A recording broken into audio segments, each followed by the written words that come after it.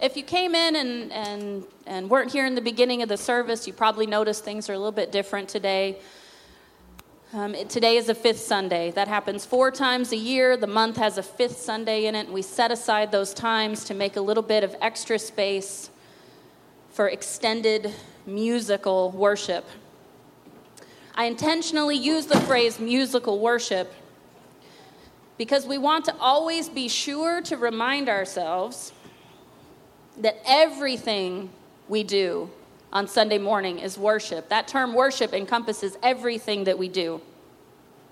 We worship through service. There were people here making coffee this morning, serving as ushers, serving on the musical team, running the soundboard.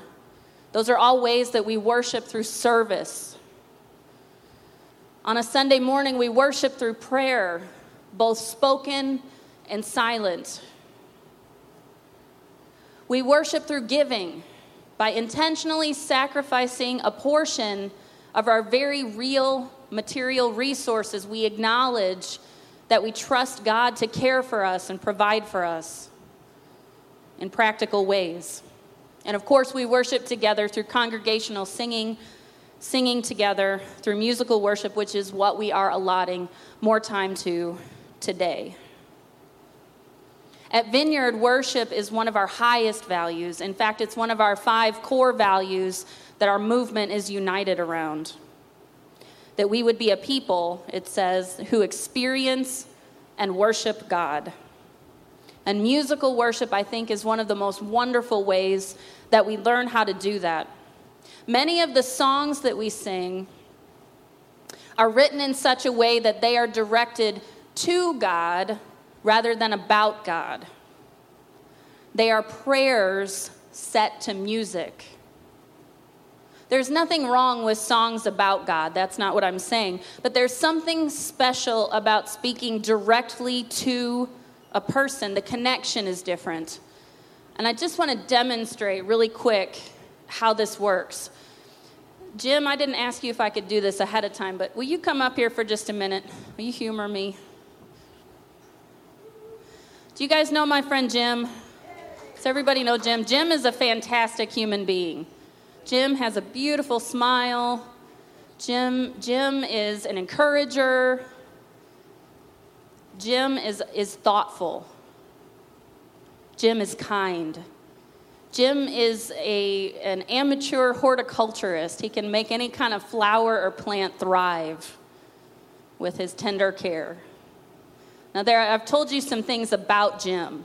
I'm talking to you about Jim. But now look how this is different. Jim, I really admire you as a human being. I am really thankful that you are my friend. That letter that you wrote me right after I was appointed pastor was such a blessing when that came in the mail, and your thoughtful words to me, they really touched my heart. And the gift that you gave me of the plaque that says to be fruitful, that hangs in my office, and I look at it every day, and it is an encouragement to me. Your soul is beautiful, and I am lucky to know you. Thank you. You can go ahead and sit down. Thank you for being a good sport. I'm not 100% sure what that felt like to you guys out there, but I'm pretty sure that to Jim, that second interaction felt a lot more personal. And I know that I feel much more of a connection when I'm looking someone in the eyes and I'm saying, I see you as a person. I admire you, and I'm glad you're my friend. And all along, do you understand? All along from the beginning of creation, that is the kind of relationship that God longed to experience with us, with humans, that personal connection. And he had it for the most fleeting of seasons in the garden. But it was robbed from him and from us as humanity when the force of sin entered the world. And ever since then, we as human beings have struggled to keep worship from becoming everything that God never meant it to be. never meant it to be. We have made it about rules. We have made it about rituals. We have made it about locations and styles and practices. We have made it about our own pride and our own preferences and our own comfort.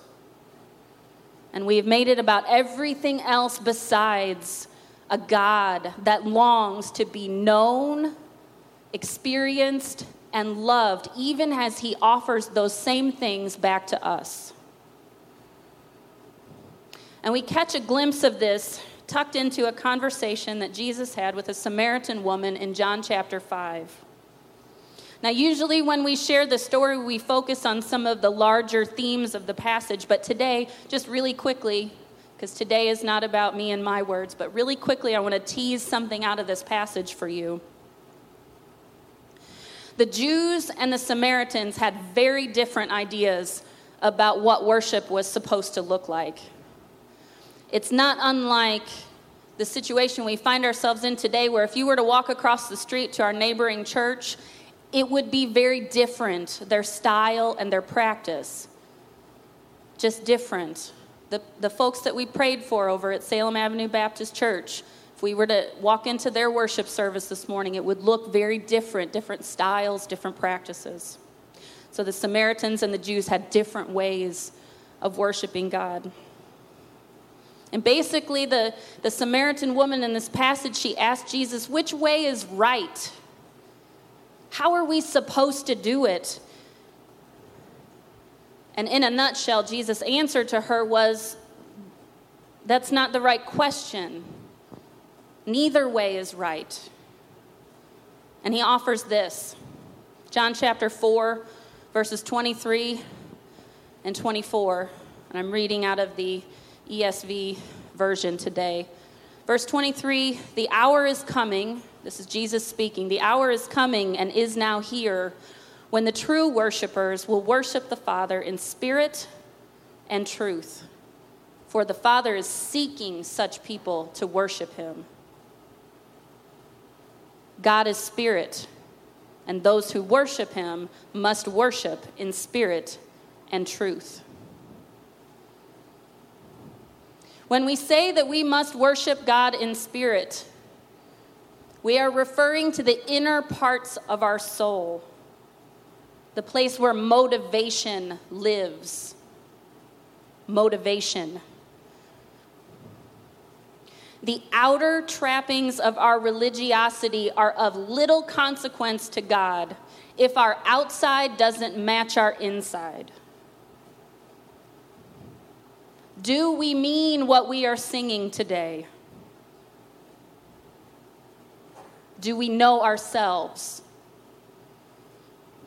We must worship him in spirit and in truth. When we say that we must worship in truth, the question to ask is, do we believe that God is who he says he is? And then a little bit deeper, just beyond that question, is, do I really know who God is? Are we willing to ask ourselves that question? Where have we made God into our own image? Where have we made him smaller than he is, meaner than he is?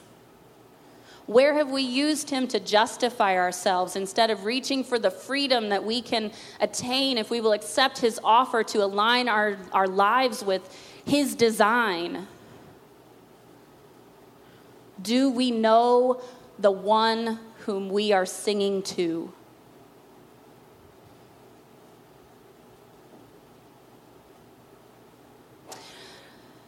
As the team comes back up and we continue with our service today, we continue with our singing of prayers to God, I want to encourage you to engage with these questions.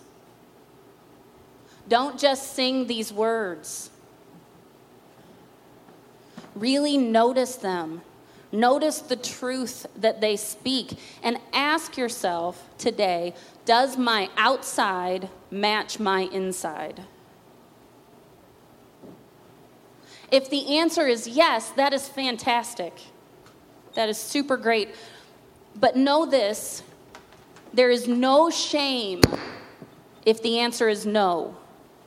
This is very important. If the answer is no, my insides don't match the outside words that I'm singing, that is an opportunity for dialogue with God. It is an invitation from him.